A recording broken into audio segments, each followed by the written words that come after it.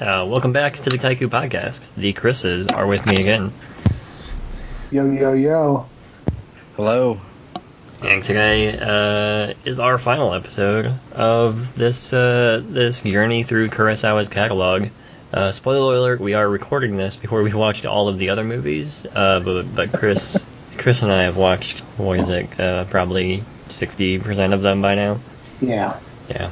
And then the reason for this early recording is because the film we are going to discuss, Madadayo, is licensed by Criterion, but Criterion has not released the film as an independent release. You can only get the movie if you bought the $400 DVD box set that they put out over a decade ago, or by watching it on Filmstruck. And it is November 2018. Filmstruck is dead, and we do not know where Criterion's streaming is going to go to, so we decided to just get this one film knocked out. We'll release it whenever we release it. So if we say something like, Seven Samurai is my favorite movie ever, but actually at some point we said Ron was, that's why. Because this is a little out of time space. Yeah. Oof, man. What will it be like in March 2020 or so when I release this?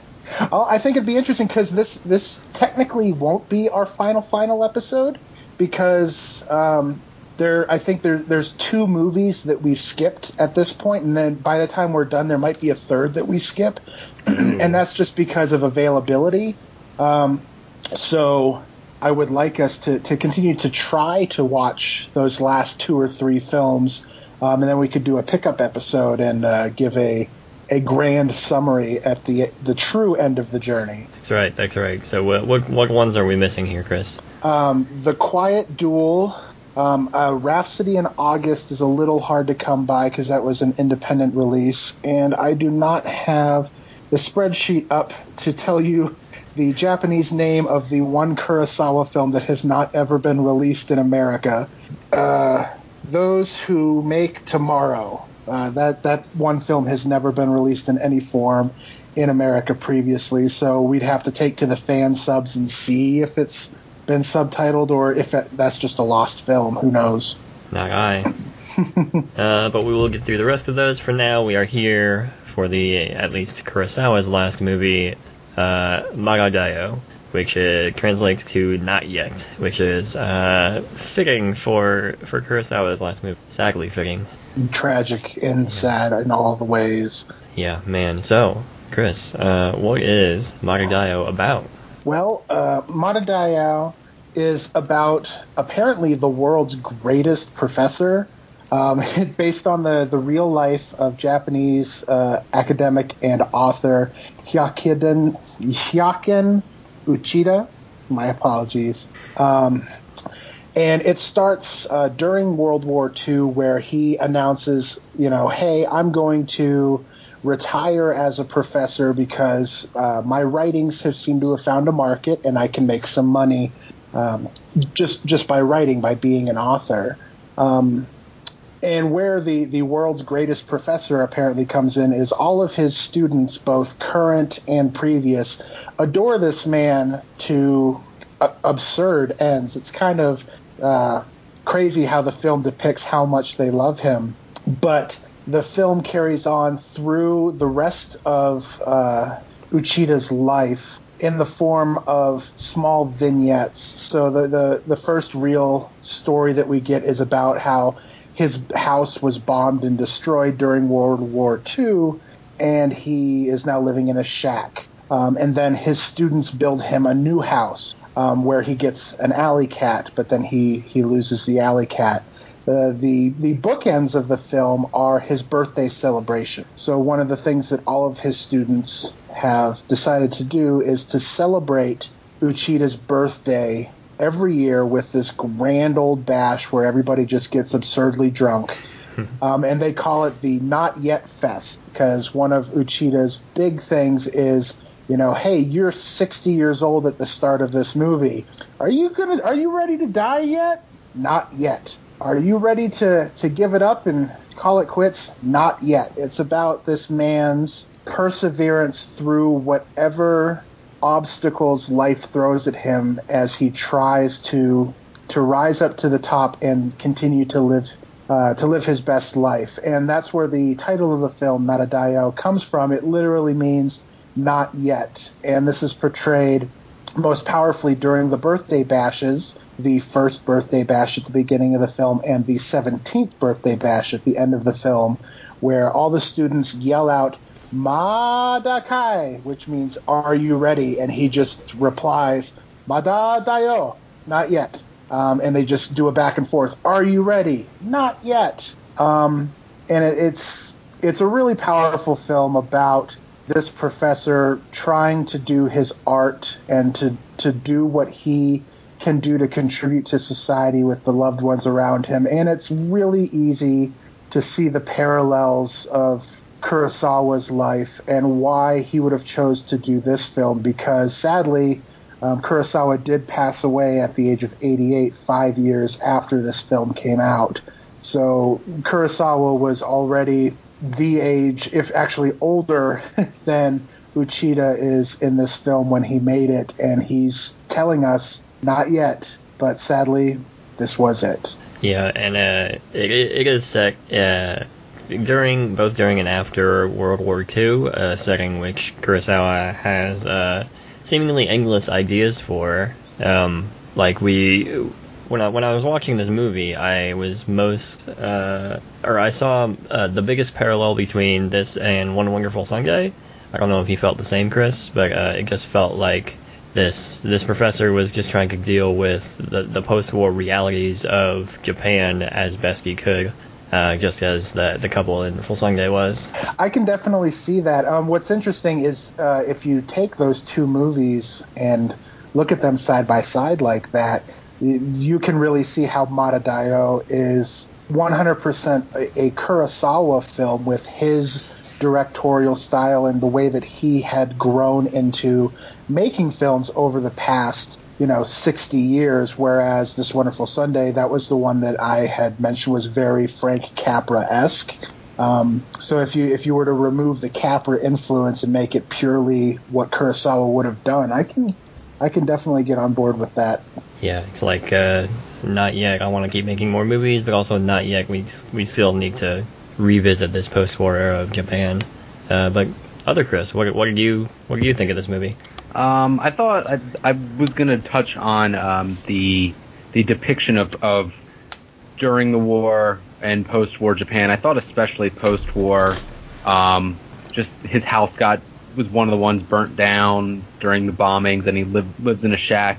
And the way it's depicted is his life is, and I guess it kind of keeps with the theme of the film of Not Yet, is he's just kind of letting his life go on. He's living in this shack, he's writing, and his wife is there with him.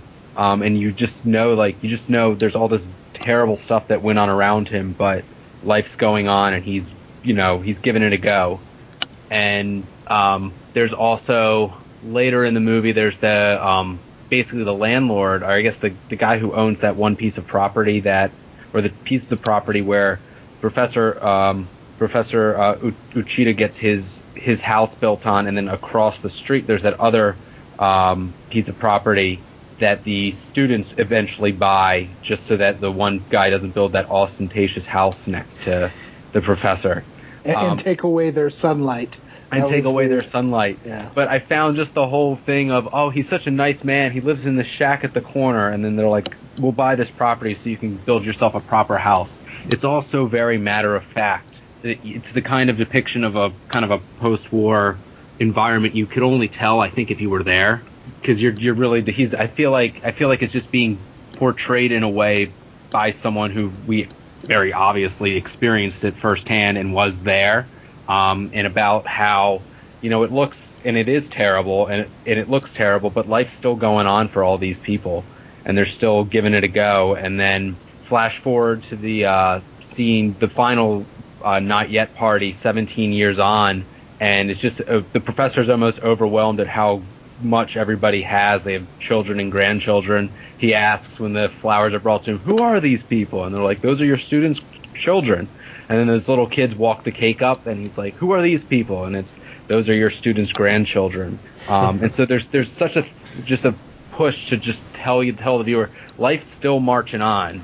Don't give up. And the professor even gives a speech about how I could have hung myself from this tree, but it would have broken and given up. But I'm still here. And it's a lot of, I think, Kurosawa telling you that he's not giving up. He's going to keep going as long as he can go.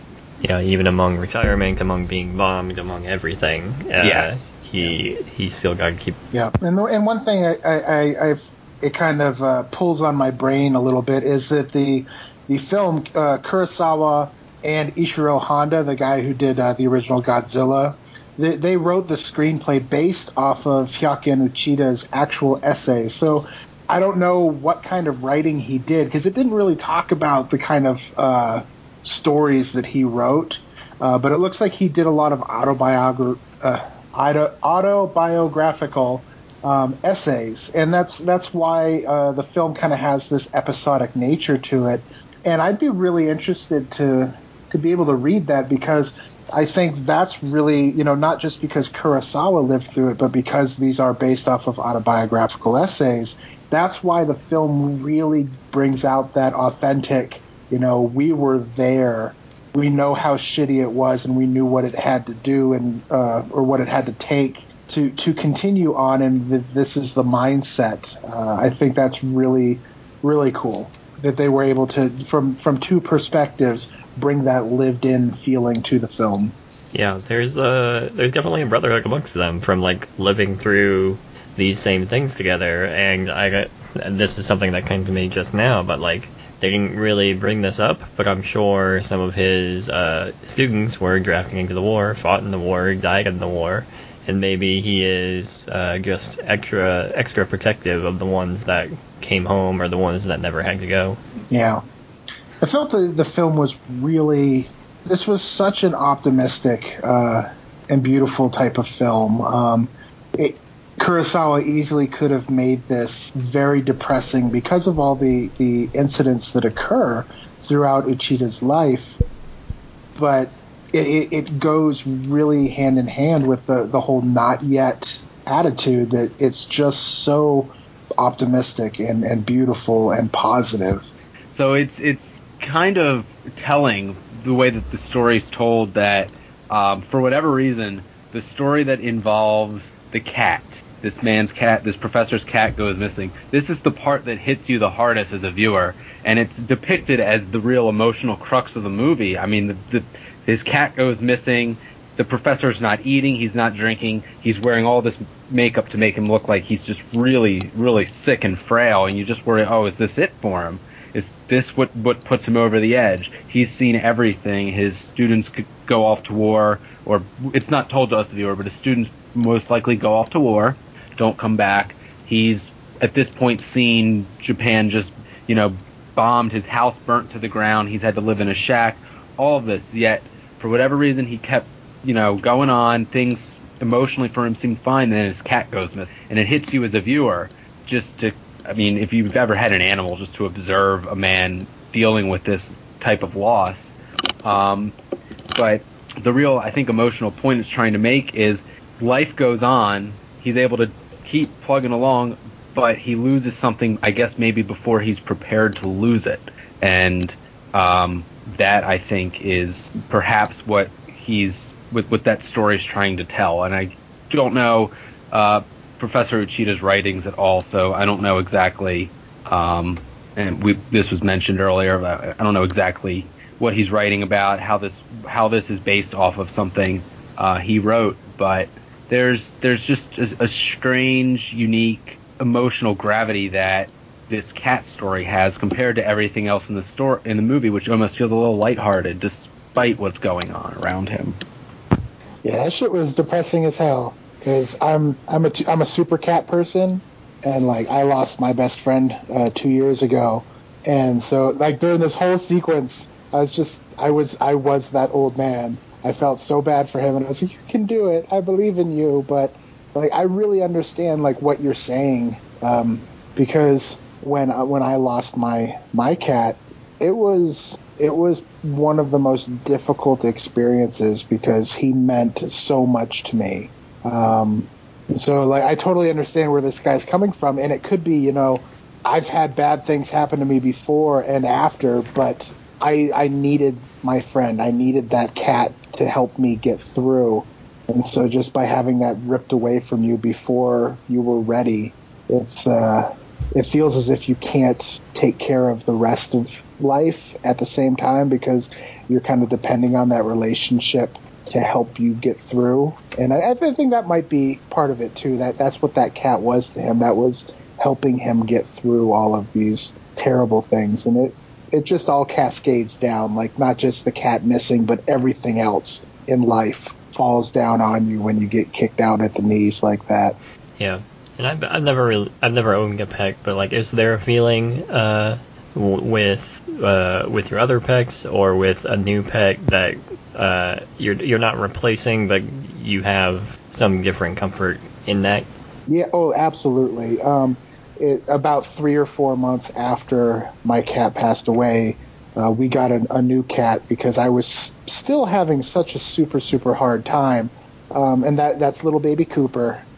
He never replaced Booger. He didn't fill in that void, but he brought a new life into my life. So it's not replacement. It's finding another way to go on. That things can be different, but they can still progress, which I think really is what happened at the end of this whole sequence when another stray cat comes into their property through the exact same way that his old cat did.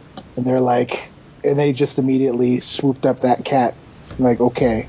Yeah, and pecks are a kind of thing, a recurring theme in this movie as well. They had the bird in their shack that his wife took out of the house because they found it as like a little tiny bird, saved it, and then just raised it. It's like if we save nothing else from this house and in the air raids, then it's going to be this bird. Life is precious, no matter if it's human or animal, I think. Yeah. Mm-hmm.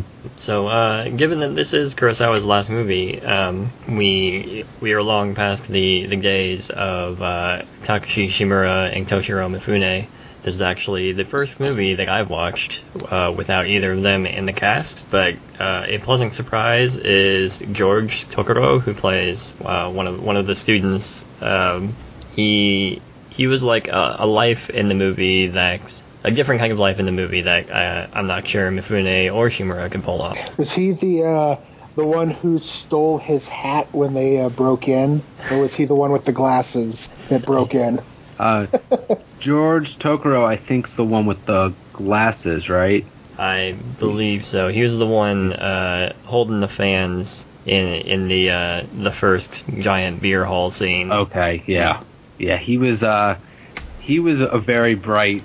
That character itself was just a very bright light in the movie. Every time Amaki's on the screen, he kind of sucks up some of the attention, and you're always kind of wondering what he's gonna do next. That scene where they broke into his house and was just that whole thing, and it's almost like he's laughing at the whole. It's like the actor himself is laughing at the whole script of this thing because it's just so fantastic. He's got all the arrows set up. Robbers entrance, robbers go this way. It's so clever. Oh man, I kind of forget about that with everything else that happened in the movie because that's very early on. But it's such a bright way to start the movie. That was super cool, and I was expecting, because I didn't know what type of tone the movie was going for yet since it had just started, and I was sitting there expecting them to start making fun of the old man, be like, look here, you crazy ass old man, that's not actually going to keep burglars away just by having signs telling them. But they were like, nah, this is adorable, I love this old man, and then they just carried on. It was like, I love that guy, which is a bit refreshing, I thought.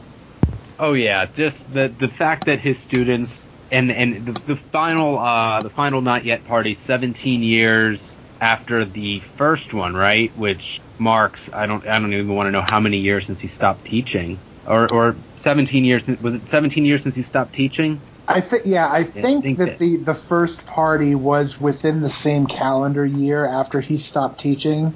It was like the students' way of trying to keep contact with him. I don't think there was much substantial time Okay. in between. Yeah. Either way, it's I just thought just there's something I think with the students, and it's the professor reminds them of being young, so they can goof off and kind of be kids around him, even though regardless of what they're doing in life outside of that, and we see the one 17 years on, they're bringing kids and grandkids, but they're still with their professor. They're still students in his classroom. There's a really good scene when he announces his retirement where the camera is behind him and it's facing out at all the students. And I think it sets a tone for the whole movie about how it's these students looking forward, looking towards their professor with this admiration, and their professor just kind of being, this little, he's such a likable guy, but he's a little bit of a goof. He's just, off doing his writings, selling his writings, and living life with his wife, while the students are going off achieving, from what we're able to gather, some of them do some pretty great things in life, right? Yeah, it looks like a bunch of them ended up. One of them specifically is called out as being an executive at one point. Yeah, he calls him out to say being an executive is not worth in and of itself. Yeah, and I mean, like 4 of them got together and bought dude, property and built him a house, debt free. So they have to be doing pretty okay. Yeah. Yeah, so I looked it up. Shimura had already passed away by this point. He passed away in the mid-80s or so. But Mifune passed away a couple years after this film. So, could have had Professor as Mifune, or Mifune as the Professor, the right way around. Yeah, I think that would have been interesting, but I actually really liked Tatsuo Matsumura's performance. I think he brought something unique that, by using the same actors in most of his films, you see how wide of a range Shimura and Mifune had. Like, wow, they can do fucking anything. But at the same time, Matsumura did a really good performance, and it stands out because it is a different actor. It's not the staple that we're used to. Yeah. I don't know. I think I'm pretty okay with the way it is. I don't have any wishes for if Mifune and Kurosawa mended their spat and Mifune came in to be the old crotchety old man. I would have liked Mifune if only for the synergy of him and Kyoko Kagawa being an on-screen relationship again, this time in old age, as opposed to when they were younger in movies in the 40s and 50s, or I guess mainly in the 50s. But that's just kind of a fan thing. I think overall Matsumura did a wonderful job, and I mean, you can't argue against having Mifune in any role, but Matsumura played the professor very well. Yeah, I wouldn't say to change anything here in this, but it was an option. But watching movies, or watching like this movie and Gersu Uzala, it just allows for someone who's a fan of Kurosawa's movies to watch him direct other people, because he can obviously bring out so much from Shimura and Mifune, but he can also bring out all of these amazing performances from all of these other people. Like, one thing that just stuck out is the dude who just rattled off all of the train lines while everything crazy is happening. That guy, I almost forgot about that guy, and he kept going. Like, the whole scene's going on, and he's still rattling them off, just standing there. I have never seen anyone with that much focus. It was. I really like that guy. I'd like to hang out with him and just have him stand up at a birthday party of mine and just recite the entire line. Oh, yeah, that was wild. And I thought it was pretty good. Like, everybody just magically disappeared, and he's still standing there, and then he finishes, and the doctor and Uchida himself, they're the only ones left, and they're like, clap, clap, clap. Like, good job. It's like, yeah. And he just goes, he just finishes it nonchalantly. He's like, end of line. Done. That first not yet party was, I think, from a directing standpoint, the highlight. It just, there's so much going on, and it's Kurosawa at his best. He's just got 50, 60 people on screen, and they all feel like their own characters who have their own stories that you might want to learn, but you're not going to have the time to.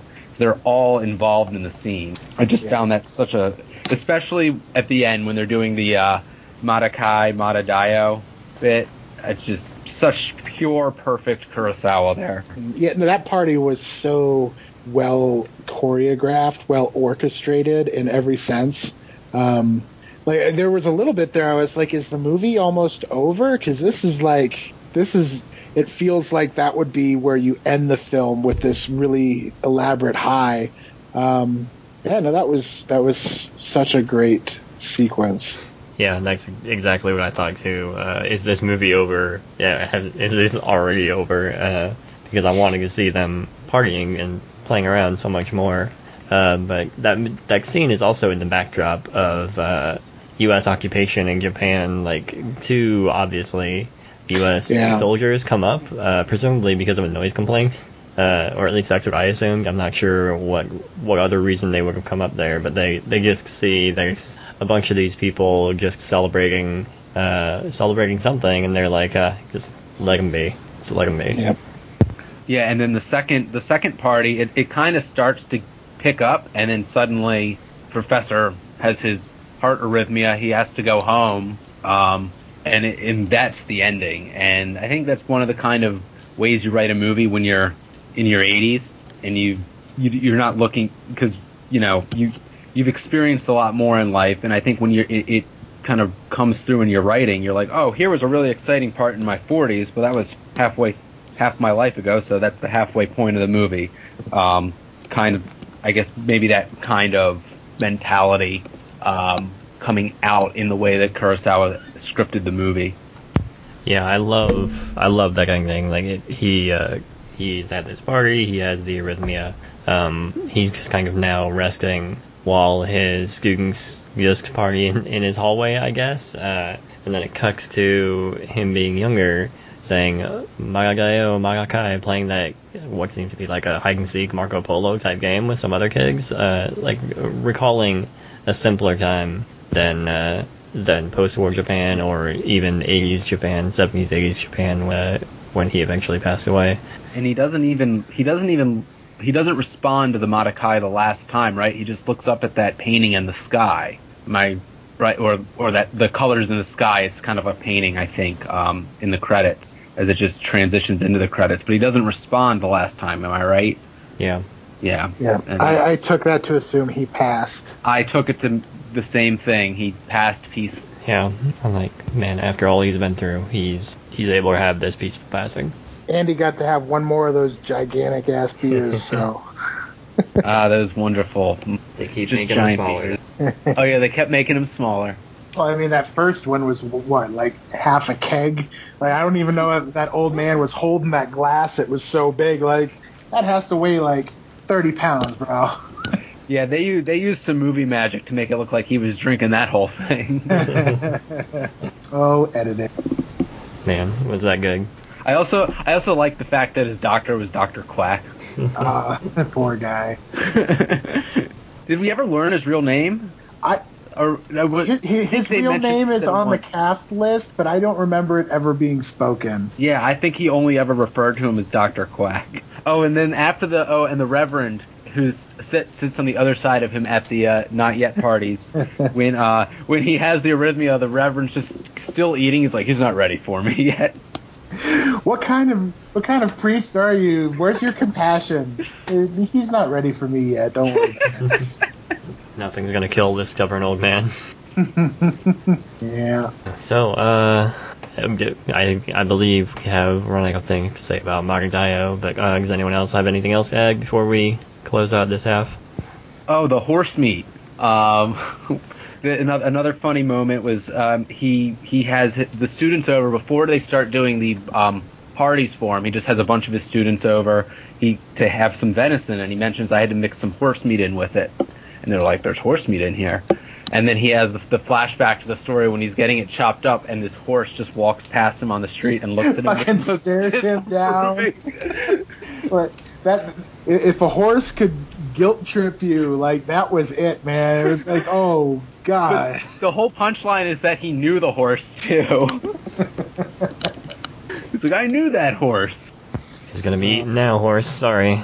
No, I guess the only other thing I have is basically my final thoughts on it. Like, this was a good movie, and it feels very fitting to be Kurosawa's final film.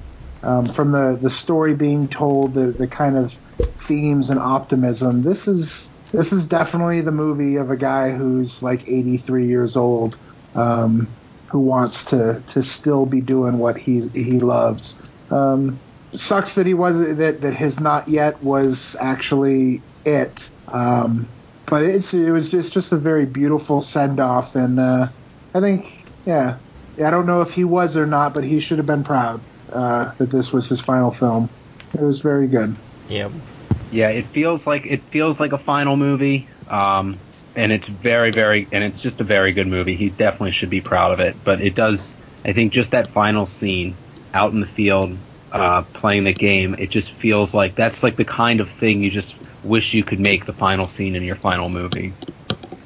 Yeah, exactly. This is perhaps not the intended send-off for Kurosawa, but it was definitely a fitting one for him. Man, what a movie. All right, so. Well, let's end out this half of the podcast. Where can we find you two on the internet? Oh, okay. All right. I am on Twitter as Antonius Pius. Just request me. I may be private. I may not. Depends on on which way the winds are blowing. I will be back with Chris to talk about The Quiet Duel, one of the last Kurosawa movie, or the last Kurosawa movie that we will talk about.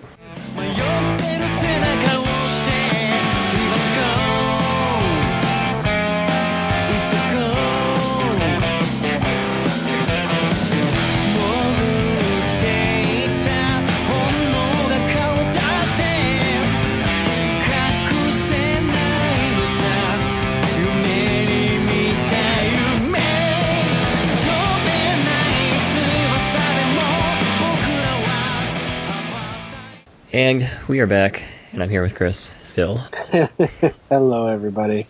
And we're going to talk about The Quiet Duel. This is a movie that you came across for cheaper than, the listing, several $100 price, I assume. Yeah, there was a DVD that was put out for this many, many, many moons ago that's long out of print. So that was why we put this on the, well, maybe we'll watch it and talk about it list. But yeah, I came across a British DVD for like $15 or something like that, so I snagged it up. Nice. This is, I know, Makoto, as we talked about in the last segment, is a very good coda to Kurosawa's entire catalog, but perhaps going back to this movie, seeing Mifune and Shimura back together is just the perfect ending to this whole Kurosawa series. We've watched 32 movies now, Chris, or is that right? That is correct. All right, and we are back.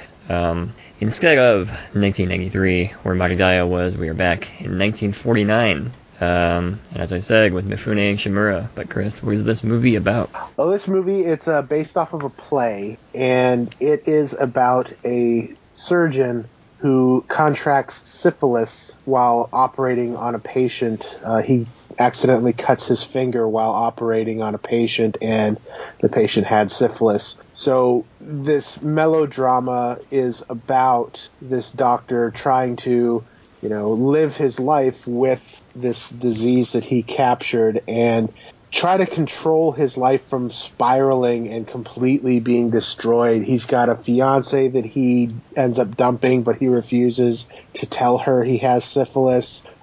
He's really trying to keep it under wraps because it could be very damaging to his, not just career, but his social life, his entire functioning existence. And the implications that go about, keeping these secrets and living with this disease that is actually very, very severe. We think of syphilis mostly as just an STD, one of the worst STDs, but syphilis is has the potential to be a much more severe disease where it can literally boil your brain and cause madness and physical deformities in children. That's congenital syphilis. There's many different forms that syphilis can take. So the scare factor and the precautions that are being used go well beyond just, put on a condom. Yeah, and that's pretty much the movie. Simple plot, not much going on. A short for the movies that we had been used to watching up to this point. It is a wartime doctor as well. He appears to have been serving as a doctor in the war. He mentions at one point the resisting the temptations of the wars, which I assume he is referring to the Comfort Woman from the way that Kurosawa was framing Mifune's, what's the word I'm looking for? Do not know. His struggles in this moment.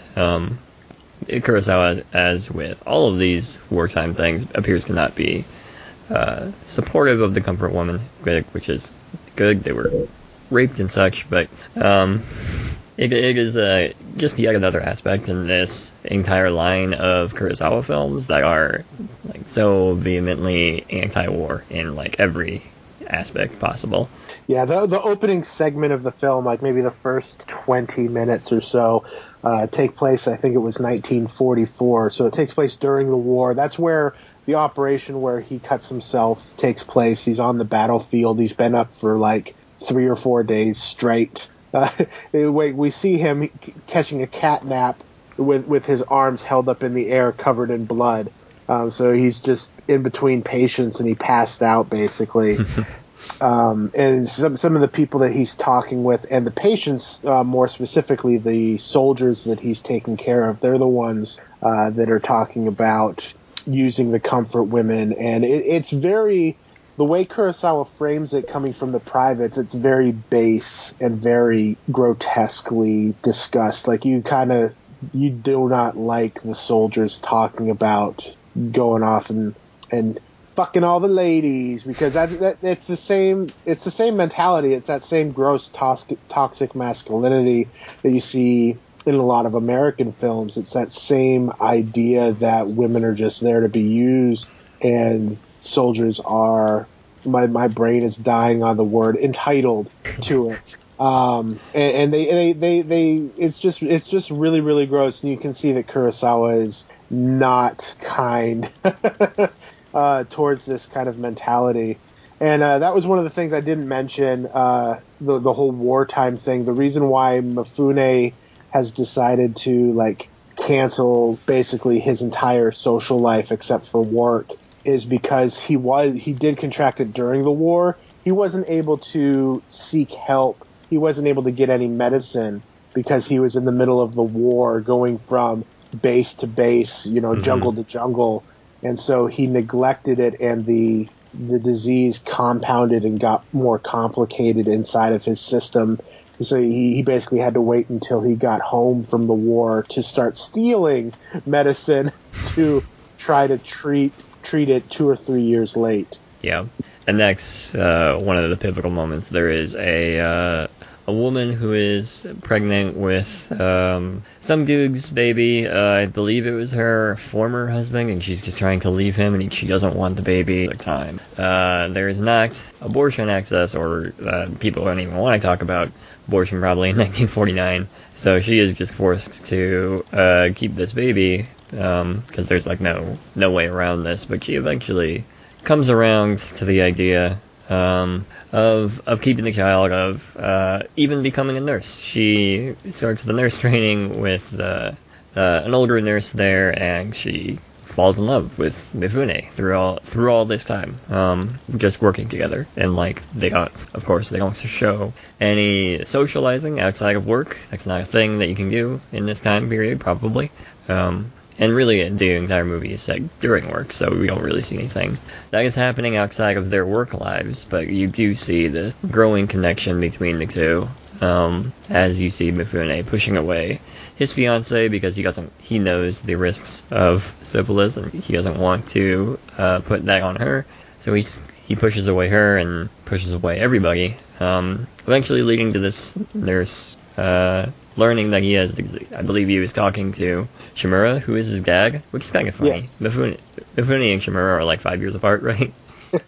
Something like that. They weren't that drastically different in age. Yeah, they just look that drastically different in age. But yeah, that is when Mifune really starts to get the official for syphilis before just stealing the drugs. And actually, the woman was blamed for it.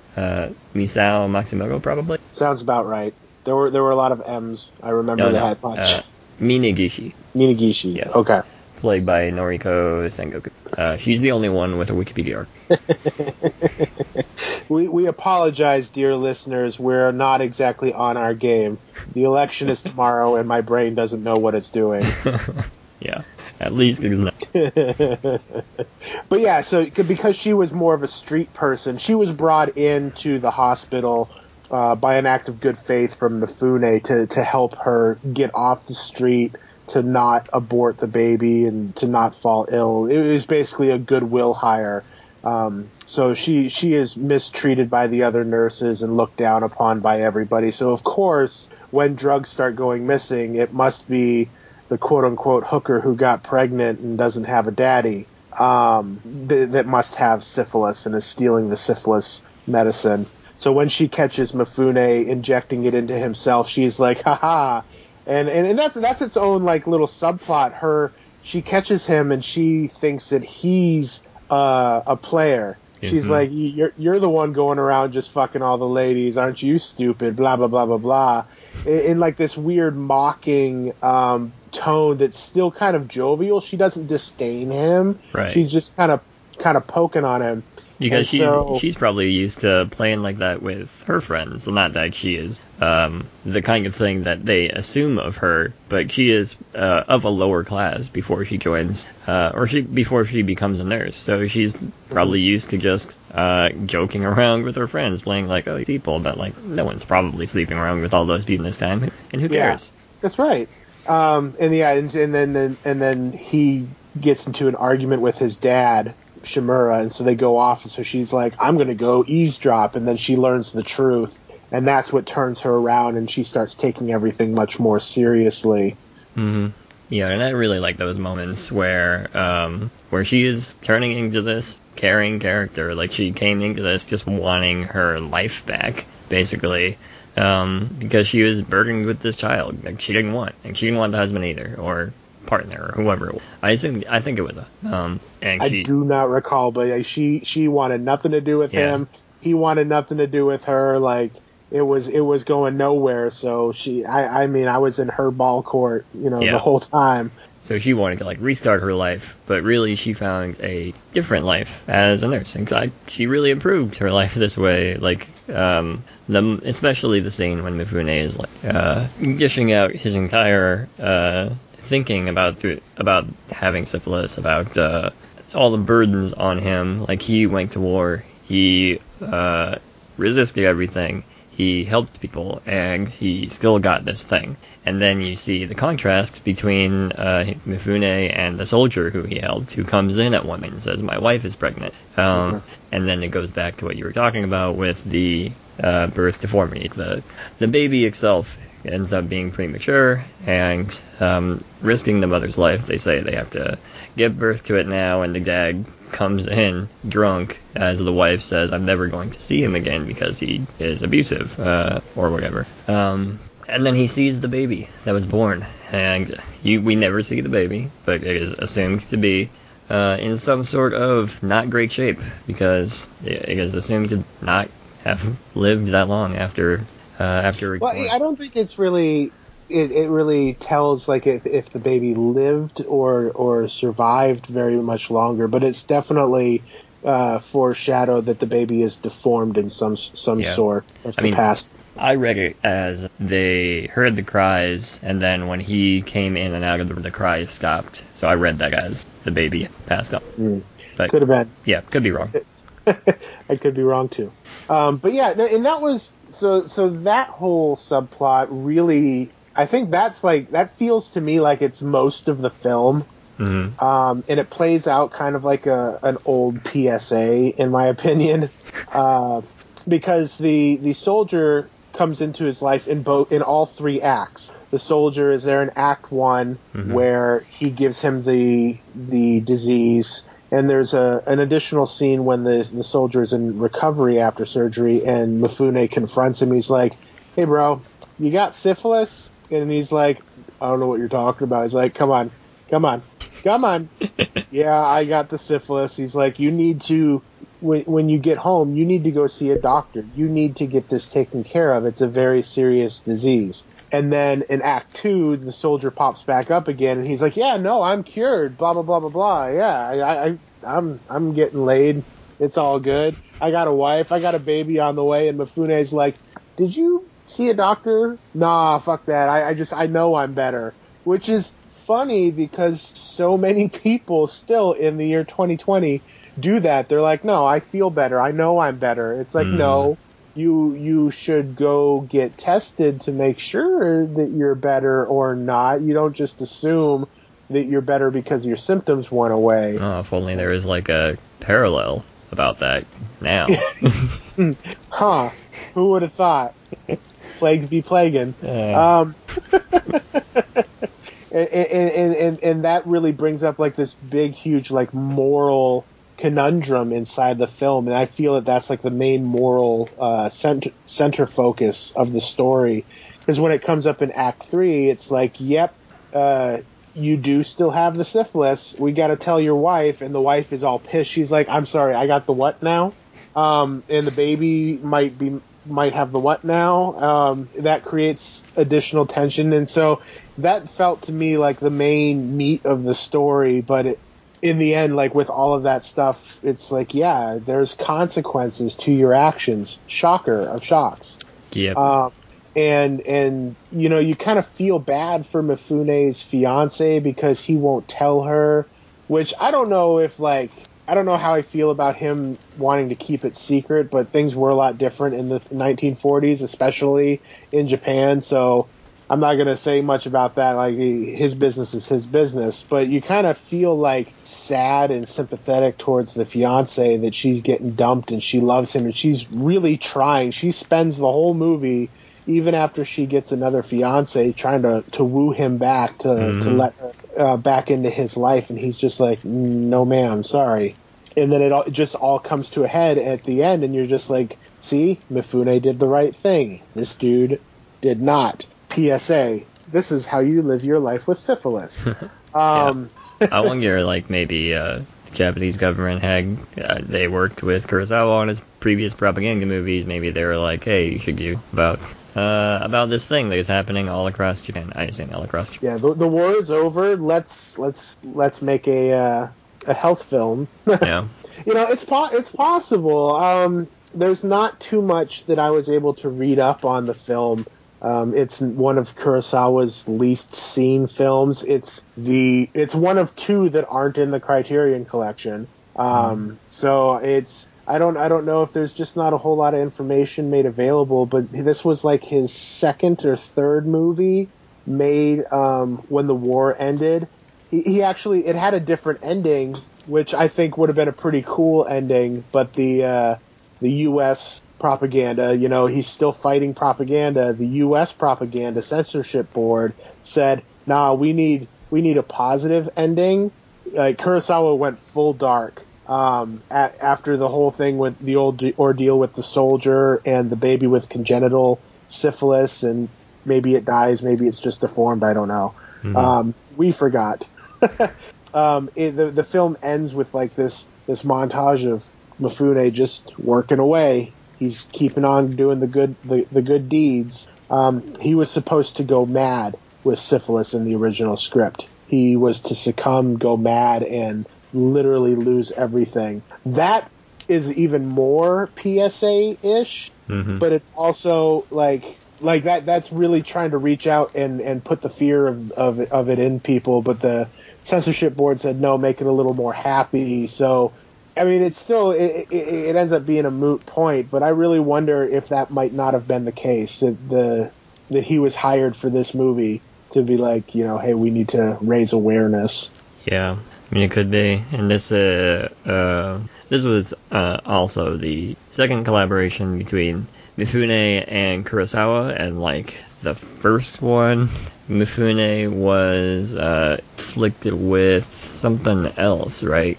Oh yeah, he was the gangster who it was a gangster who got sick with something. That was Drunken Angel. Yeah, tuberculosis. TB. There you go. The go-to disease. Yeah. I was half joking, wondering whether Kurosawa or Mifune was going to be typecasted as Dude with disease after this movie. But we know that not to be true because the buddy cop drama comedy came and rescued the day. Yeah, but I do wonder, like, what the reception of Mifune around this time was. The second film with Kurosawa, who is at this point an up-and-coming director and not really a very known commodity, but, like, even now, you can see the immense talent in Mifune in acting out this entire role. Like, it did not seem like there was any quality loss between, say, this movie and Sanjuro. No, the qualities of the films themselves are, gulfs and valleys. But Mifune, he's always on point. He was just always in charge of his game, just a master. Yeah. And even Shimura as well. I really loved Shimura as his dad. And after so many Shimura appearances where he's just this random side character that's on screen for 5 minutes, it was really nice to get some actual acting from our boy again and seeing him face to face with Mifune again. That was really nice because they're just both incredible actors, and they did what they did so well, even when Kurosawa was not, hitting home runs and, hitting doubles or whatnot. They were always in the bleachers saying, we're done. Yeah, I really liked how Shimura was playing this, or how he can play these characters with really subdued character traits. Like, he isn't in the movie nearly as much as Mifune, obviously, but he is still there, and when he's there, he makes this big impact, but you can kind of forget that it happens because Mifune can take over a scene so easily. Yeah. It reminds me of how different movies would be or all of Kurosawa's movies would be if the roles were switched, if they even could be switched at all. Like, imagine Seven Samurai with those roles switched. That'd be kind of wild. Yeah. The cool, calm-headed leader ends up Mifune would play Kanbei like a Yakuza boss. He would just be so stone-faced. you would be terrified of him. But I can't even imagine Kikuchi Shimura being that would be, he would be a lot more humble. That's for sure. Yeah. Kurosawa knows his actor, where I'm getting at. But I really liked this movie. I think this was as I said at the beginning, it was a really nice thing to end on for us. Having watched 32 Kurosawa films. How long has it been, Chris? It's been 3 years at least, maybe 3.5. I do not even recall anymore. I can find out in 0.2 milliseconds though. Give me a second here. I've opened the website. I have a list on Letterboxd. Oh, that too. With links to everything. I haven't posted it yet because we're not done, but Sanshiro Sugata, March 19th, 2017. Yeah, I released that first episode March 19th, 2017. I guess I was very efficient with that one, I guess. No, I read that off of the URL. Oh, okay. Yeah. I'm legit. Since March 2017, we're doing this. We've watched now all of Kurosawa's available movies as Letterboxd. 3.5 years on the dot almost. I was good. Yeah, as Letterboxd has told us, there is 2 other movies that are just 0% available. But Chris, how do you feel at the end of this journey? I know you probably watched a complete director's filmography before. I don't think I have done this. But we obviously learned a lot about Kurosawa. What were the biggest surprises for you? Well, first up, I also liked Quiet Duel. I didn't really fall in love with it as much as you did, because of the it's basically it's a little too melodramatic and too stage play-y for me to really get into it. But like you said, just being able to be with Shimura and Mifune again, there was some good nostalgia that came along with that. So I'm also happy that this was the final film that we watched. Even though Madadaya was just like this really uplifting, this is a good end to his career. This was a good end to watching it all, just because we loved these two actors so dearly, and we've missed them for almost the past year. It's been, let's see, how long since Redbeard?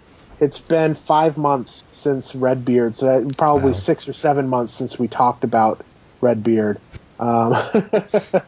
Just nice to come back. And yeah, I have finished directors' filmographies before, a few actually, but I tend to watch a lot of directors who don't have 30 films under their belt. Usually they're 10 or less, or John Carpenter's 22 or 23. So this felt different because I had watched a lot of the movies previously and had a lot of respect for them. But going in and going through this step by step was really, this is what I love. This is why I believe in the auteur theory of film, because you do really learn about the filmmakers. If a filmmaker is allowed to use his voice and actually is able to create a film that is his own, the whole auteur theory, it's not universal. You learn more about that creator than you do in, say, a Built by Committee or a traditional collaborative studio film. And going through these, we were able to learn about Kurosawa both by the films and from reading about them. And when we got to the movies that I had seen before, they had greater context. They had a greater sense of appreciation because you were able to see his ups and his downs. You could see when he had a box office hit and he went off and did something weird. And they were like, all right, you got to stop doing that. So he came up with another big box office hit. It's a fascinating process, and that's why I've watched so many complete filmographies from directors, because that is the experience you get every single time you make that kind of commitment. And sharing it with you, Corey, and sharing the back half, the second 50% with the other Chris, has been just more fun. It's fun to share in that experience, and I love watching filmographies as much as I love just watching random ass movies. Yep. Yeah, and I think there are a lot of revelations that we made about Kurosawa throughout this thing, especially his last two films, Rhapsody in August, Madadayo, were just as good as Running Dreams. Well, maybe not just as good. They should be watched with equal appreciation. Yeah, this nonsense that after Redbeard or whatever, that he made two good movies, and after Ron, it's just skippable. Like, that's just nonsense, and we were able to see that. Yeah, like Gilgaskagan is more skippable than Rhapsody in August or Madadayo. Yeah. And Derzu Ozala is not to be missed. Yeah, that one is still one of my favorite movies from Kurosawa. Maybe top 5. I was not prepared for that experience, and I really love that one.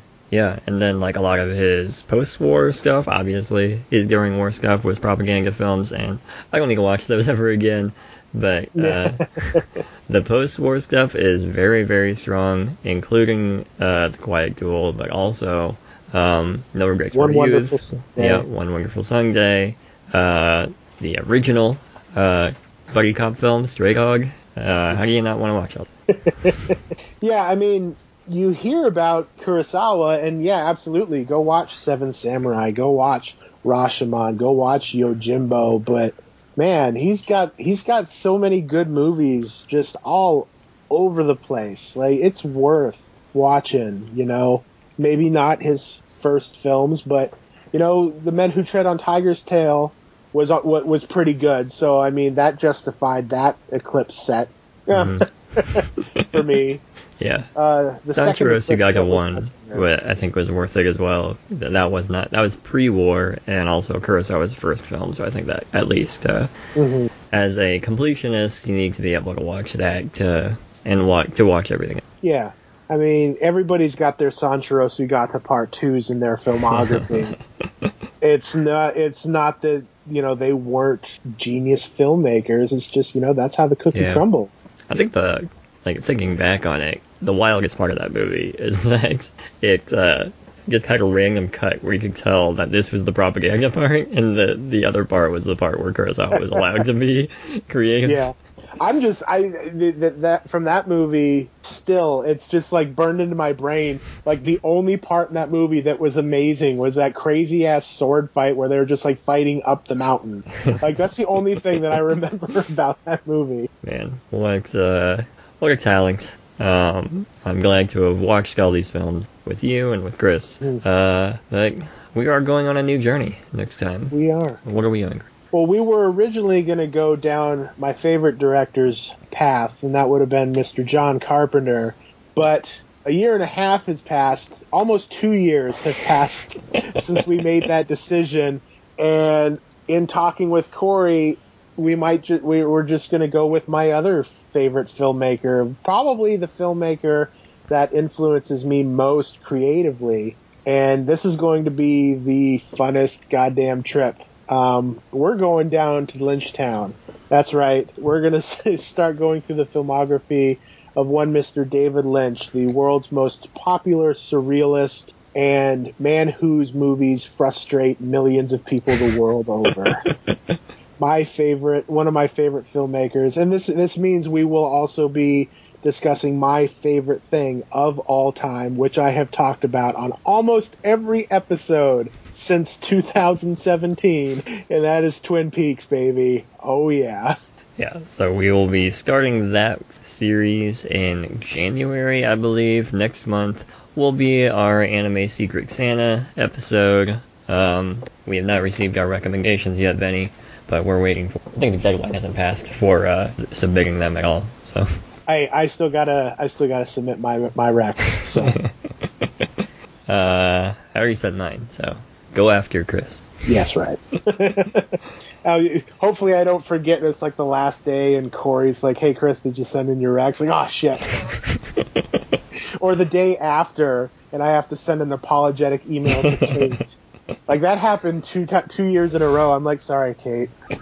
Just give it after week. Yeah. But yeah, so I don't know what we're going to start first with. I had been talking to Corey offline, and I really feel that we should experience David Lynch's early short films that he made before Eraserhead, I should say.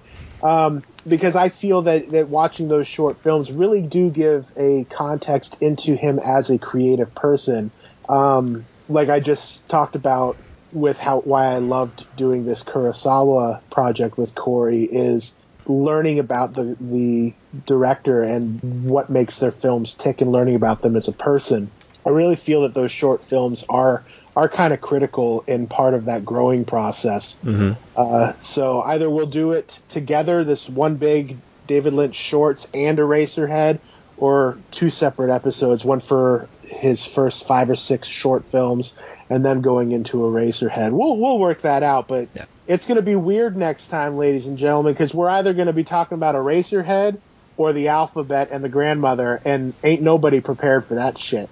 Well, we'll see when we get to that juncture, but until then, where can we find you on the internet? Until then, you can find me on the Twitters at Gokufi.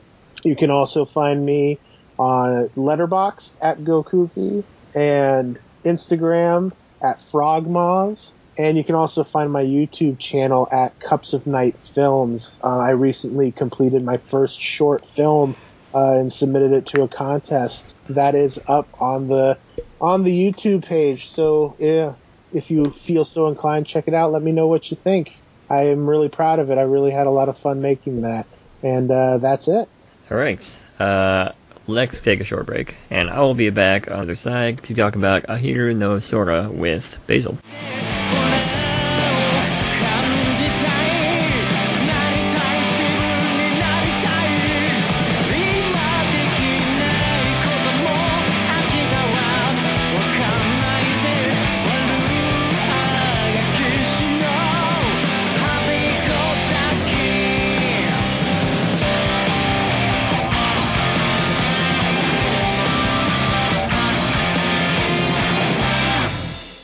We are back, and now I have Basil with me. Hi! We are here to talk about some basketball anime. We're here to talk about Ahiru no Sora, which It's alright. Look, I like slam dunks. They take me to the hoop. My favorite play is the alley-oop.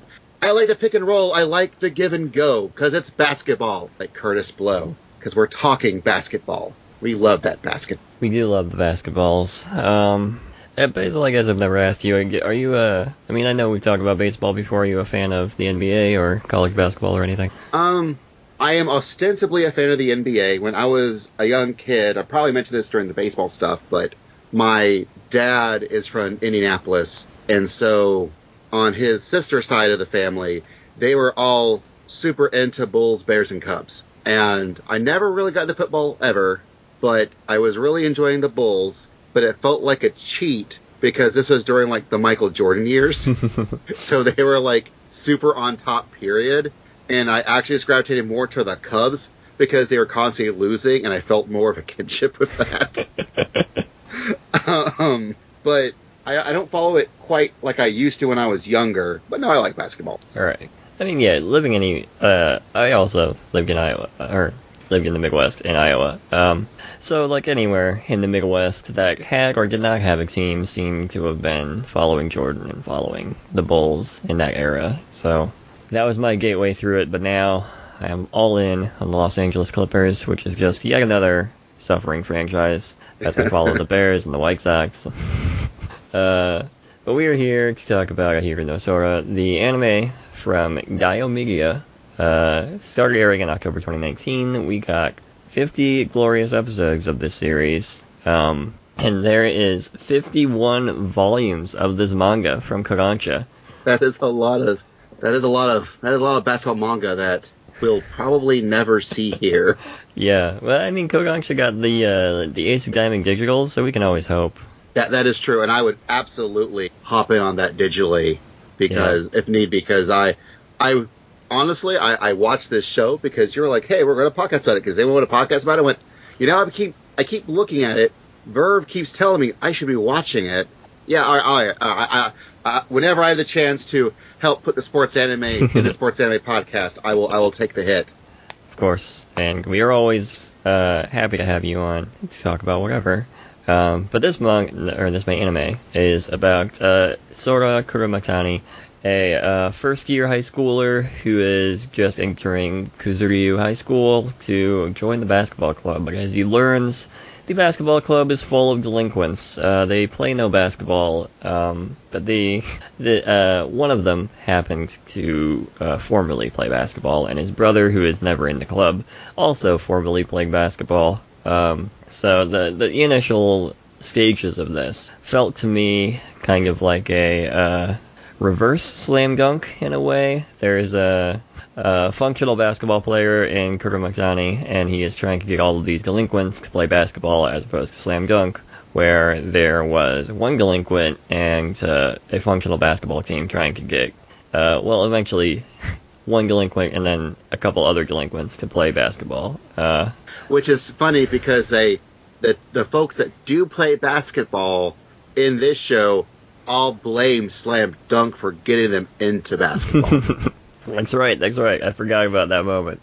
Slam Dunk had a huge cultural impact on basketball in Japan. I don't remember if we mentioned it in our Slam Dunk podcasts, but in a couple other newer basketball manga that we are reading, watching in the anime forms, we do see those Slam Dunk manga volumes pop up still because people love that. It's really good. It is really good. I mean, it's more or less the Captain Tsubasa for basketball as to Tsubasa is for soccer, but no one knows who Captain Tsubasa is because we're in America and we're Philistines. Yeah. I mean, they came out with the Uniqlo shirts, but that's about as close as we got. One day I'll actually play the game on Switch. I bought it day one, but my stack of games I need to play is towering. Oh yeah, same.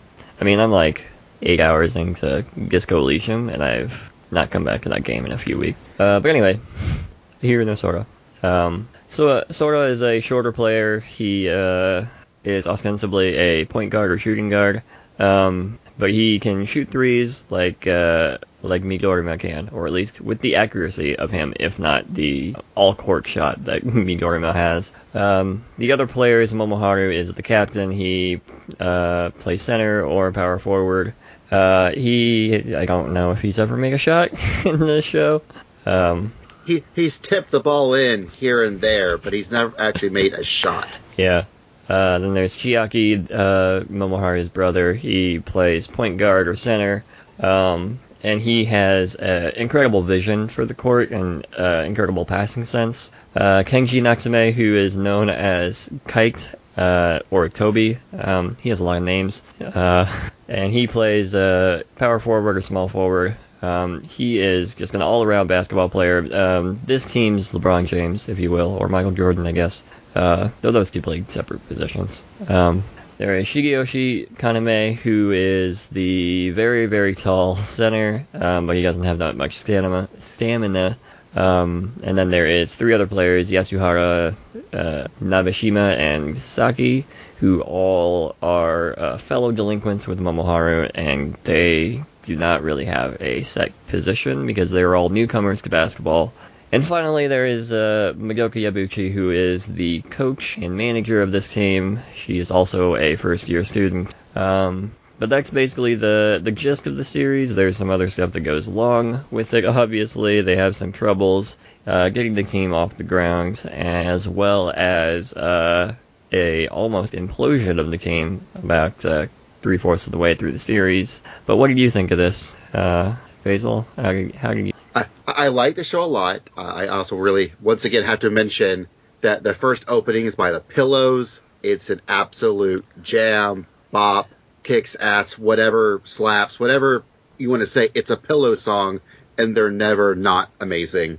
Happy Go Ducky will forever be stuck in my head. And I really enjoyed, I know I've said before and things, you tend to have like sports anime that are about the sport. This is that kind of show, or you have more of a Mitsuru Adachi show where there's other stuff going around where the sport's more of a framework. Now, this is definitely a show about basketball, and I think this might be one of the actually more realistic sports takes on the sport of basketball, especially for a team that's mostly either very rusty or players who have never really played in their life. Seriously, as I don't know if we want to do remote spoilers, but oh yeah, the Kaiku podcast is always a spoiler cast. Cool. They didn't win a single game in this show. Yep. They did not win a single freaking game in this show, but it was still like every time they, sometimes it's just they're getting blown out, yet somehow it's still interesting, or it's an absolute buzzer beater, and I'm like, y'all, are y'all actually going to win? No. Okay. This time you've got to. No. All right. Okay. This is the last freaking game that you're going to have in this running of the show. You have to at least let them. All right. Yeah. And that last game is like against one of these inner high competitors, constant inner high competitors, challenging for the title of best high school team in Japan all the time, and those were their second stringers that they lost by like 40 points to. Yeah.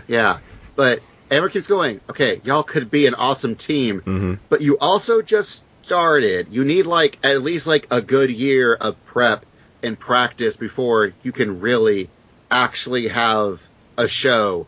And yet we still spent 50 episodes on this.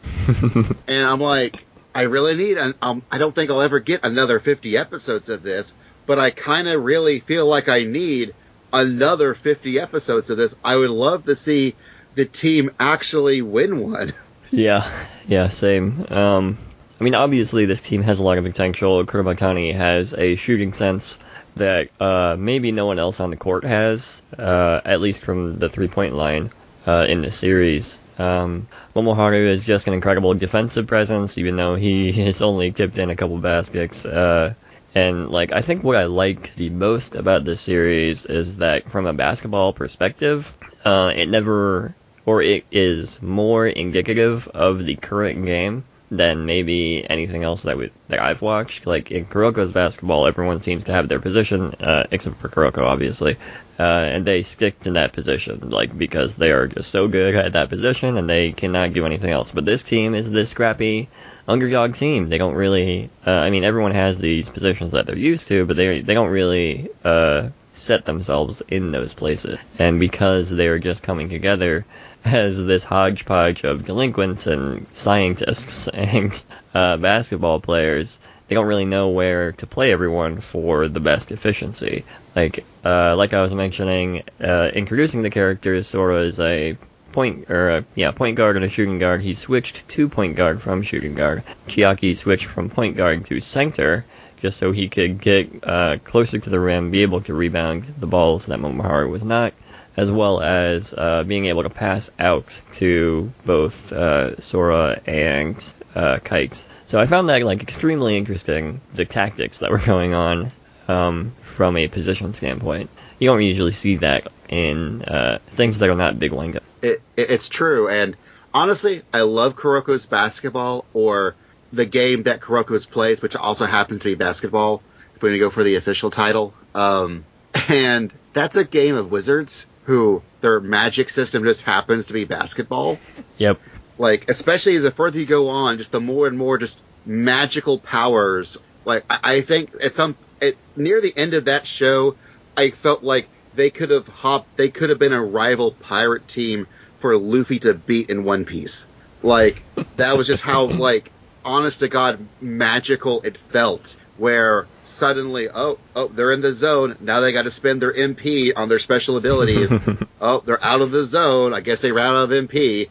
And don't get me wrong, it was a great watch. I really enjoyed it. I love RPGs. But this really felt like kids were playing basketball. Mm-hmm. Like, near the end of it, they actually start also mentioning the zone, but it's very much they're just playing slightly better before they're exhausted and collapse. Okay. Yep.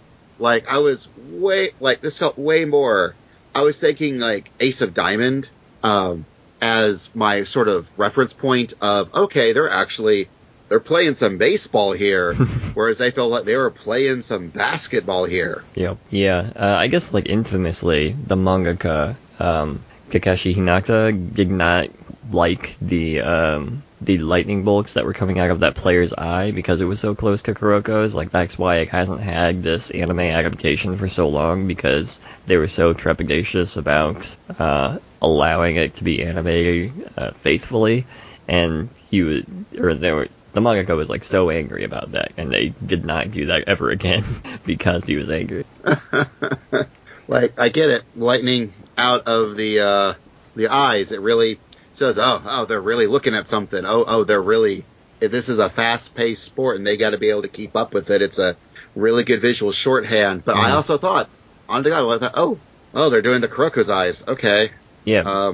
But I was also fine with them not doing it. I don't think they needed it. Something else I felt, even though it was CG'd, the way they constantly had whenever the basketball went through the hoop with the jangle of, like, it was always it always sounded really good. I really like the soundscape they have of them playing basketball, and just that little swoosh that always, for some reason, was like, yeah. Yeah. I don't know if you've ever walked into a bar in March, but once I walk into bars in March and I hear the squeak of the shoes on the court and the sound of the basketball going through the basket, I just know it is a correct period of time for me. Yeah, I don't remember much what bars are like now. True.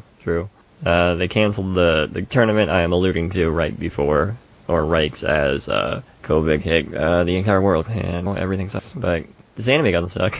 It doesn't. I I was worried about it first because when I first saw it, again, it was just, popping up and no one was really talking about it because it's a sports anime and no one really talks about sports anime. Occasionally you get your Haikyuus, Yep. but that's more of a weird offshoot for people falling for it than not.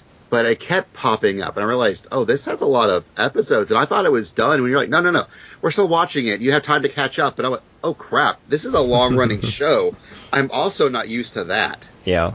Yeah, I mean, it was a welcome difference for this to be 50 episodes instead of the usual 13 or even 26. But with a sports series that is 50 volumes long, I feel like that you really need all of that time to be able to tell a story sufficiently, because like sports series always seem drawn out, maybe unnecessarily, but in this case I think it really allowed the series to breathe. Like you got the first game when they were playing Madoka's cousin's team, and they got pretty close to beating them, but that's only because the team didn't have their best player for a lot of the game, and they were being a little cocky during it. They underestimated Kazuryu by a lot.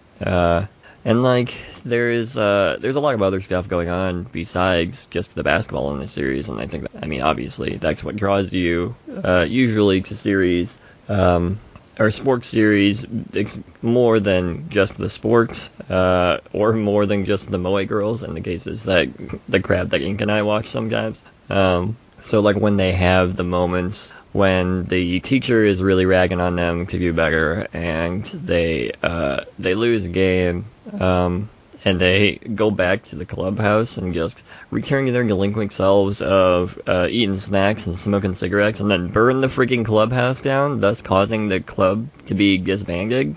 Those moments really draw me in, as like these characters are trying to not just play basketball, but they're trying to enjoy their youth in wrong ways in that case. But they're trying to enjoy their youth. They're trying to get better at basketball, and they're trying to now redeem themselves from this grave mistake that they made. Yeah. Because they allude to something catching on fire in like the opening song, the opening animation, and I went, okay, at some point things are going to get like real serious and break real bad for this team. And I kept waiting for it. And when that moment hit, I was like, oh crap. That is, and it was just a happenstance. Like, they didn't even get the chance to actually smoke the cigarette because the teacher walked in, and I think it even dropped into like a trash can. So there was a chance where it could have just fizzled out, but no, it caught on probably some wrapper or some piece of junk and whoosh, and it really, that could have been the show if they really wanted. That could have been the manga, and just the way the team collapsed, and while at the same time, Sora's mom passed away just due to her, illness, and so he wasn't even there. Our main character wasn't even there when it happened. He was actually, back in his original prefecture. So, and then there's other, we got Kite, and as well as Brain Work, the character that Mamoru Miyano played, Shigeyoshi. He was not there, and poor guy just left his chemistry club just to play basketball again. And so, and I believe Momoharu was not there, nor was his brother Chiaki. It was sorry, Momoharu was there. Yeah, Momoharu was the one that was smoking the cigarettes, or found. I believe he was the one that found the cigarettes, and he's like, well, let's light him up. No, I think one of the other delinquent kids did, and they were being Judas tempting the Christ. And Momoharu, he is, Lord knows, Jesus he ain't. And he was about to, succumb to the temptation when the teacher walked in. That's right. And the dude, like, poor Momoharu, like, he has for being a punk and ostensibly a gang leader, he has such a responsible head. He takes dedication very seriously. I also gotta say, I really, really, really loved that this was just initially, a team of essentially like Yankee delinquents, Yep. And the saddest part of this show is when Momoharu destroys the pompadour as the cutting of the hair to represent I am losing my hair because I do not deserve to have hair. I'm sacrificing it in my bid to become a better person. And I was like, no, you can't, no. And then other guy who also had kind of a pompadour head, you also, no. Yeah, and Kuro Matani also cut his hair, though less intentionally than the other two. Yeah, like I get it. You gotta have the moment where you cut your hair to be like, yes, I'm really all in on this. I've showed it to you now. I have lost the hair. But the fact that I was able to watch a show where pompadours were playing basketball was just chef's kiss. It was so great. Yep. Yeah, and I think that was around the end of the series too. I think that was a great moment for them to end on, because it wasn't just them playing basketball and trying to get better at basketball. Like, now there is a reason for all of these delinquents who were kind of wishy-washy on basketball at times to really dedicate themselves to this, because there are 4 guys on this team that really want to play basketball, and like they have the delinquents that now ruined that chance for those 4.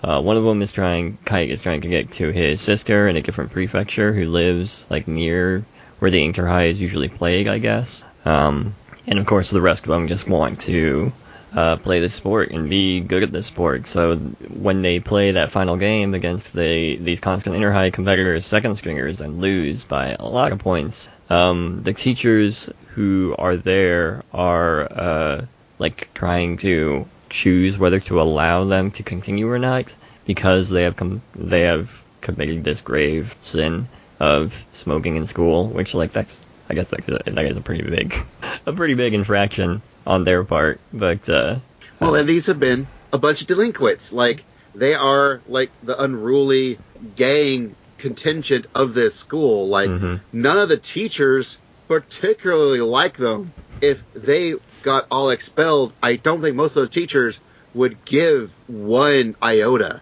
Yep.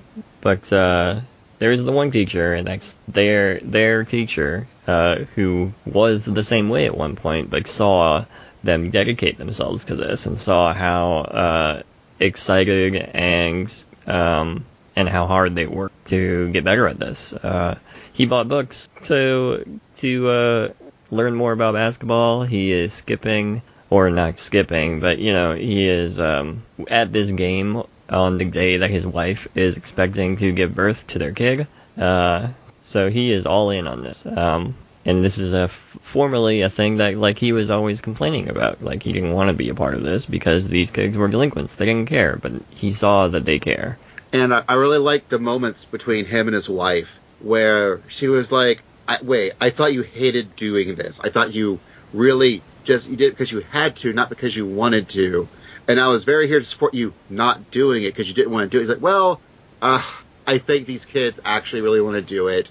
They're putting in the effort. I think they really want to. They really, I want to see these kids pull through. I want to see these kids do well. I want to be the kind of teacher that supports them. And she went, you know what? Okay. I am down with that. If this is what you want to do, we just had this kid, but you know what? Let's do it. I'll support you on this to help these kids. And I was like, man, that is a marriage that's going to last. And that was one of the things I took the most from. Like, oh man, that's a good future mom right there. Yeah. That's a good future dad. Yeah, I absolutely loved those two. And as well as all of these characters, they all grew in front of us, as they do in all sports anime. And it's not just that they grew better at the sport, or demonstrably better at the sport. Like, none of them seem to have gained some sort of level or special ability that they did not have before, except for the 3 that are newcomers. Like, you see them get better, but the incremental differences between a beginner getting better at basketball and all of the rest of the experienced people getting better at basketball are very differently noticeable. But the way that these people grow, and how they ended the series with the club being able to resume regular activities was just a great place to end without it feeling unsatisfactory that it ended in the middle of what is clearly the manga still going. Like, yeah, this very much felt like we ended at the real starting point for this team to actually grow and become the good team next year. Yeah. Like, that is a common thing where you'll have a team and they're going to do pretty good and they're going to get to a certain point, then they're going to lose, and from the ashes will arise the phoenix that will actually continue on to be good the rest of the show till it's till they win the Christmas Bowl, enter high, what have you. Yep. And we only actually get to that starting point, but I am absolutely fine how they ended this 50, because it really feels like we went through a journey. Like, this was a long intro, as it were, but I never felt like anything was. If they had cut anything, I think the show would have been worse off for it. Yep, I agree. I mean, if we want to make a comparison, I would say this is like the ending of the first 25 or 30 episodes of Touch, where they say end of part 1 and that thing happens. This felt like a similar moment. It felt like a good place to step away from the series for a while. Yes. Also, I also do want to mention, I forgot when we were talking about the teacher, I really enjoyed how when they first animated him, they only animated his glasses. They never actually showed his eyes, but as he became the teacher that really wanted to support these delinquent kids to be not so delinquent and be more, the basketball playing kids, they started more and more letting the eyes come through the glasses. And near the end of the show, they don't even make them opaque or anything. They're always, you see him and the eyes and everything. I was like, his vision for these boys are no longer clouded. I was like, that's a good visual touch. I didn't notice that. That's really cool. I also will say how much I really like Sora, our little, duck that can still play basketball. I love just how much smack talk he will spit out, and he has no actual physical fighting abilities whatsoever. Like, he will always forever talk the big game, but the only game he can actually play is basketball. Yep. I forgot about those moments too. He constantly gets in these fights about basketball, about respecting basketball at the beginning of the series, and he constantly gets beat up. And I guess we should mention Ahiru no Sora is the Japanese title of it. That's what Crunchyroll put on their site as the title of it. But that translates to Sora the Duck, and I assume that is a reference to the story of the duck turning into the swan. In this case, Sora, the main character, is a duck who will turn into a beautiful swan that can, I guess, dunk over people that are 7 foot. I don't know. Well, I think the idea is that you see other people like Kite or Toby. He is a swan. Yeah. Like, he was a duck that turned into a swan. I don't think Sora will ever be the swan.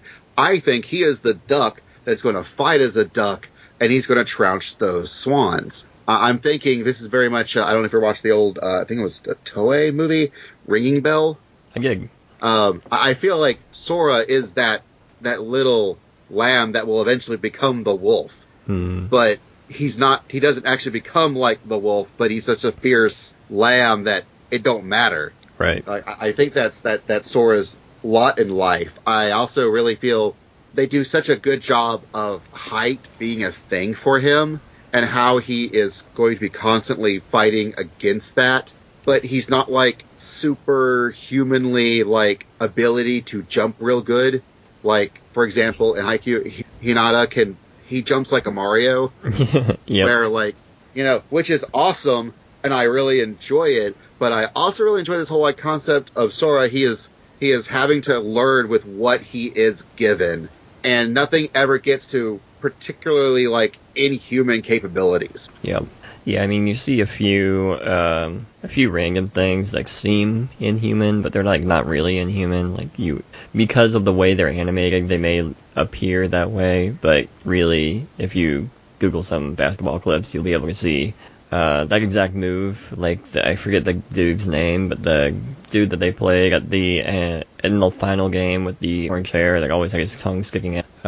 That dude seems to do a lot of stuff, especially when they were playing against Kite. It seemed to be very Aomine versus Kagami-esque, but it never got to that point. Like, they're not constantly making shots that did not seem possible. It's just that they are driving past each other in a basketball manner, and they animated it to be exciting. Yeah. It reminds a lot of, for example, Yuri on Ice, where all the ice skating in that show, it's exaggerated here and there because, well, it's animation and you want to make stuff look good. Mm-hmm. But nothing in the figure skating couldn't be replicated by an Olympic level athlete. Yep. All right. Well, do you have anything else on Ahiru no Sora before we go to questions? If you had ever thought about trying out this show, please do. Mm-hmm. It is a good watch. It is really fun. I also really did enjoy watching the stuff like, for example, now her actual qualms on being the fake coach, as it were, but her really growing into it and how she really wishes that she could be playing basketball, but that's not her lot. But she is really good at training. She's really good at the idea of coaching, and she's definitely also young and inexperienced overall, but she can also grow into that. Also, like, Madoka's, like, whether or not she actually cares about basketball. Like, when you start the show, she is like one of the head players of the girls' basketball team, but as the boys get more and more serious, she starts questioning how serious is she about it. Mm-hmm. And that was a real interesting plot thread that I wasn't expecting to be in the show, and it found it really. And that was sort of as a comparison point for these guys getting more and more serious and her getting less and less serious. And how does she feel about that? And she doesn't know just yet. I really want to see what she does further on into the show or manga as well, just as much as I want to see what happens to these good delinquent boys. Yep. I agree. And I guess this is another example where there is this very cool-looking girls team that gets no focus because this is a manga about boys basketball. But it is disappointing in that respect that we don't get those really cool series about girls sports. Or, like high school girls sports or Olympic women's sports or whatever. It seems to be all the focus on the men's sports. Yeah, so... But I'll take my breadcrumbs if I have to. Yeah. Even if I have to get these subplots, I will take them. Yes, give me the girls playing sports shows too, and like actually girls playing sports. That's just as valid, if frankly at this point more valid and more needed. But if this is what I'm going to get, I'll take it. Yep. I think I mentioned at the top that Madoka was the manager, and Nanao was the manager. Obviously, that you corrected me like 5 minutes ago. But. Shall we move to questions? Let's do it. All right. So, Mix Bloom says, so when it comes to drawing tennis shoes, something that not drawers may not be aware of is worth noting. It's actually easier to render tennis shoes the more detail you include. More details equals more difficult to animate, but it does compensate for numerous shape mistakes that are easy to make with bulky footwear. And I guess we did not mention during the main discussion of the show, but Ahiru no Sora has a lot of real-life shoes in it, including Kite is wearing the Jordan 13s. I forget what the dude's name is, but I believe he's wearing a Foamposite, and Kuromakani I think is also wearing a different Foamposite, or maybe he's wearing the Air Penny or something. I forget what it is. It's not a very famous model, or it's not a very in style right now model, but that's a very interesting thing. I would not think about like how easy is it to animate all of the detail in these shoes. Yeah, Doug made some really, really good points, and growing up, I was a white kid in a very predominantly African American set of neighborhoods. If you ever wondered if you would be for example, the token white guy in a Luke Cage show, I would be that token white guy. For example, I live in Alabama, born and raised here. I actually could not go to a different school because of, my brain is dying on those, the anti-segregation laws. Like, they needed me being white to be in that school. So I stayed in my school because but I was raised on like BET and watching basketball games in high school and middle school and stuff. And a lot of kids around me, I could never afford to be a part of shoe culture, but I grew up around shoe culture. And so I know how important shoes can be to folks. And just to see and basketball is one of the primary ways that you're actually going to get into shoe culture, as far as I can tell, because the shoes are so important, and with various deals. I mean, shoot, there are now a brand of shoes called Jordans. Yep. Thanks to Michael Jordan and him playing basketball.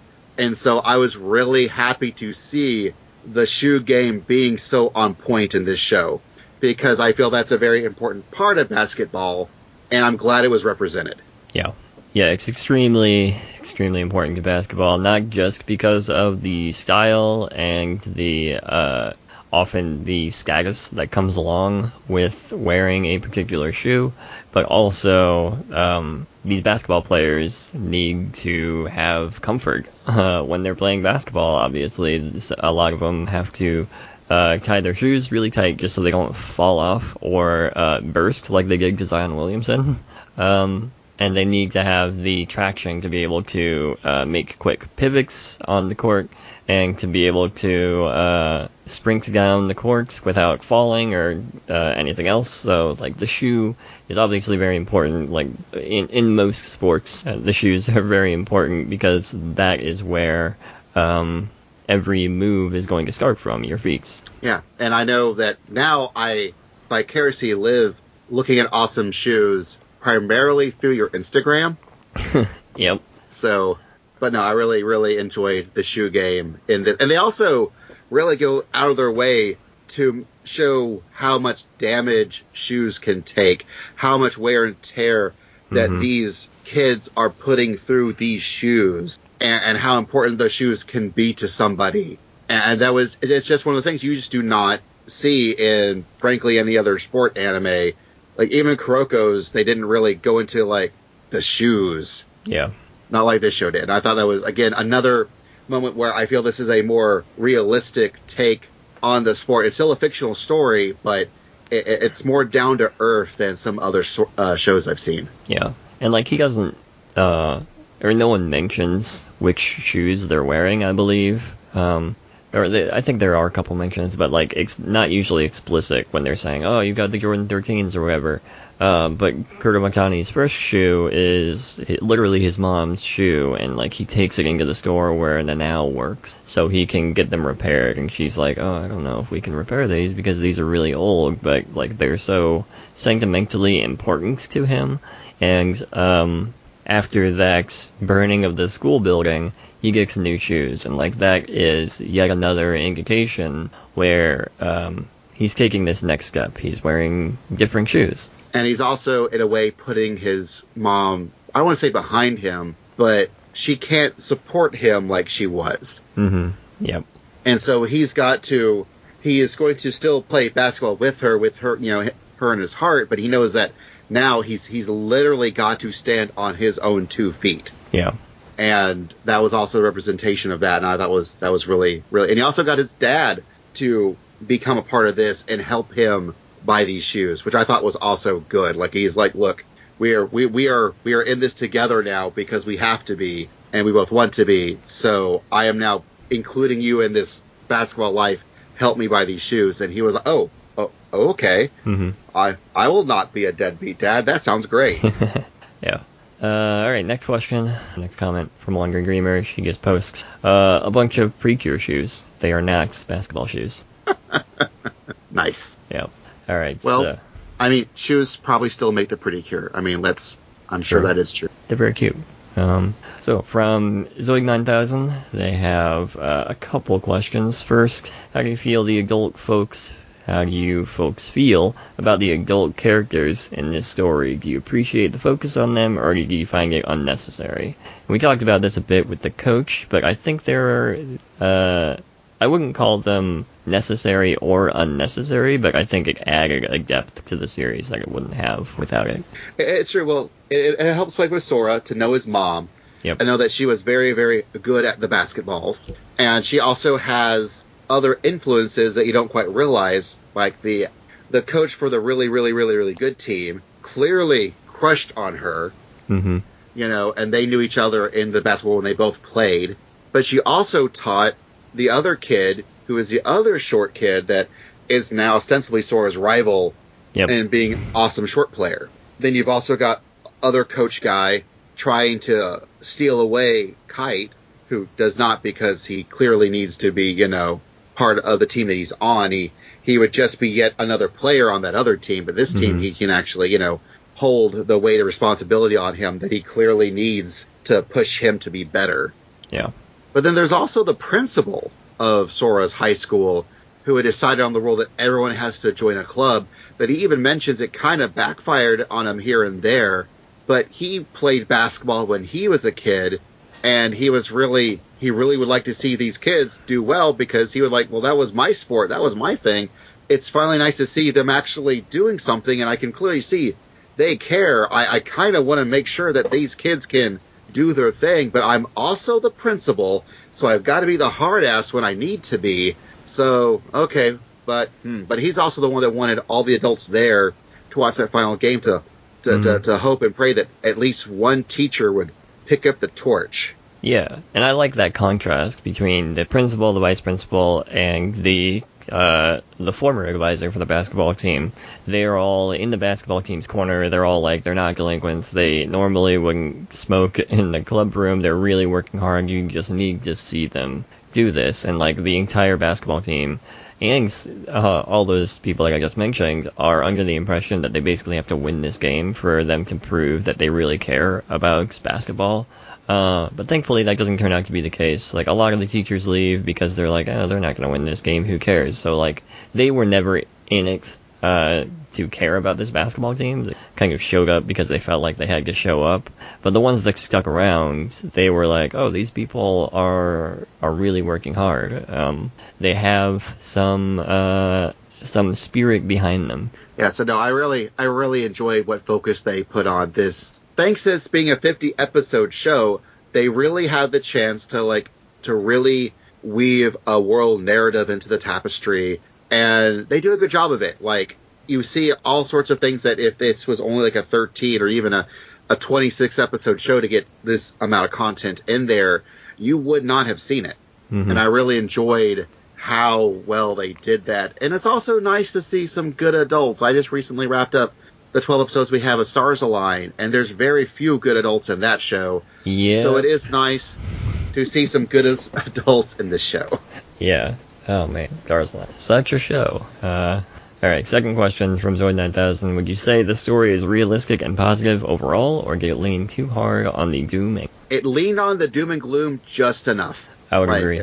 Like, it gave it just enough pathos to make me really go, oh man, how are they going to bounce back from this? Because normally the team loses, oh no, well, that'll get the gumption up. Usually your sadness is like, well, the seniors are going to have to leave, so now we only have the juniors and the freshmen to push you on through. Maybe we'll get a new batch of hot-blooded freshmen, in the next time. But this time everyone started off, there were no seniors for them to feel sad about. Mm-hmm. So how do you ramp up those stakes? Oh, you burn down the clubhouse, you disband the team, and now they've got to literally build this team up from scratch, step zero. Okay. Yeah, big of and an it was extreme good. They did it well. Yeah, I liked I didn't think it was too doom and gloom. I would say, especially in the basketball sense, it was very realistic.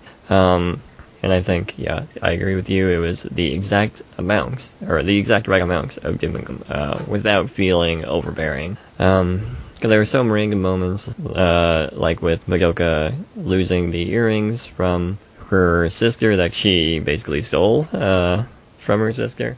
I don't know. Stole with permission, I guess. And those moments were moments of levity doom, I guess. They weren't huge stakes like burning the clubhouse down or anything, but moments of drama that allowed it to still feel tense without feeling like you are burning a building down. Yeah, but no, yeah, the whole Eerie thing, that was such sibling vibes, and also when siblings actually get along with each other, that, like, I see that a lot. Yeah.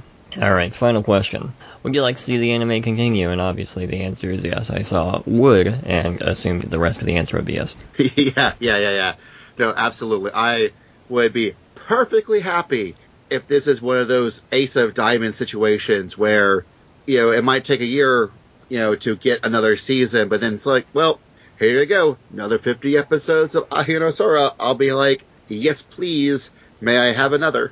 Yeah, or even like Chihaya Furu, where there was, 5 years between season 2 and season 3? Yeah. Well, admittedly, yes, like, I will, if I have to wait 5 years to get more of this, I will watch it in 5 years. I would like it to not take that long. Yep. Much like, hopefully it will not take another 5 years to get a season 4 of Chihaya Furu, but whatever it's there, I will watch it. Yeah, hopefully there will be more of this series. I really liked this series. I came into it thinking it was just kind of gonna be kind of a standard shonen sports series, but I think it really impressed over that. It's not to the level of, like, Slam Dunk, which is obviously very good, but it also only has 50 episodes so far. It's more than that, and that didn't even adapt all of the manga. And I don't think it's fair to compare almost anyone to Takiko Inoue. So, but this one is 6 right below that tier of very good sports anime. This was a good sports anime. Yeah, like, Slam Dunk is a freaking dynasty. I don't think, anyone should ever have to compare themselves to that. Like, frankly, I'm still surprised Ace of Diamond is as good as Ace of Diamond is. Because it is, I feel that is now a straight up, like, anime manga heavyweight for sports that I haven't seen in some time. Even, I mean, Haikyuu, I guess, is also there, because that is also very, very, very good. I would, if I had to rate modern sports anime, I guess I'd put Ahi no Sora, like, in the same, like, realm as bicycling anime. Yamushi Pedal. Yo Pedal, yeah. Yeah, Yellow Pedal. I think it's very much in that, like, it's not 100% amazing, but it's definitely like 90% amazing. Yeah, and it's got those moments that really make it feel super cool. I mean, in the case of Yopara, they actually win things, but like, the added drama of them never winning anything, and the fight and clawing for them to finally win something in Ahiru no Sora is what I really want to see this series do. Oh, yeah, like, the fact that that it's constantly a constant battle to score every single dunk or point or shoot or, all of that. Like, the fact that they never won a single game, and yet every game was full of drama. And even when they were down by, like, 30 points, it was like, well, they're not going to win, but they're like, well, if we can get one more dunk, one more landing of the points, we can go, like, you better watch out for us in the future. And I'm like, hell yeah, get that. Get it. I was so invested in this team. Yep, I agree. I love this team. Want to see them anything, sometime. But, Basil, do you have any closing thoughts on Ahiru no Sora before we shut down this episode and be sad about there being no more episodes? Folks, watch this show so that there's more excuse for them to make more of the show. Yep. Like, that is my real takeaway now at this point is be like, no, please just watch the show. Please do. Yeah. It's a good one. It is worth your time. It is worth my brain just died again. God, it is worth the time invested to watch the show. Yep. All right. Let's close this thing out. Where can we find you online? You can find me on my own podcast, The Awesome Cast, your podcast for everything awesome. Speaking of sports, we recently did an episode on Stars Align because I actually somehow convinced some of my cohorts to actually watch the sports show, which hasn't happened in a minute, not since Yuri on Ice, which granted was just last year. That feels weird to say, or not last year, but Yuri on Ice was now a few years ago, and that feels weird. But we talked about it. They really, really, really enjoyed it. We are also doing the Awesome Quest, which is our tabletop, mostly live and mildly edited live playthroughs of things. We're actually ramping up to start a brand new campaign of it.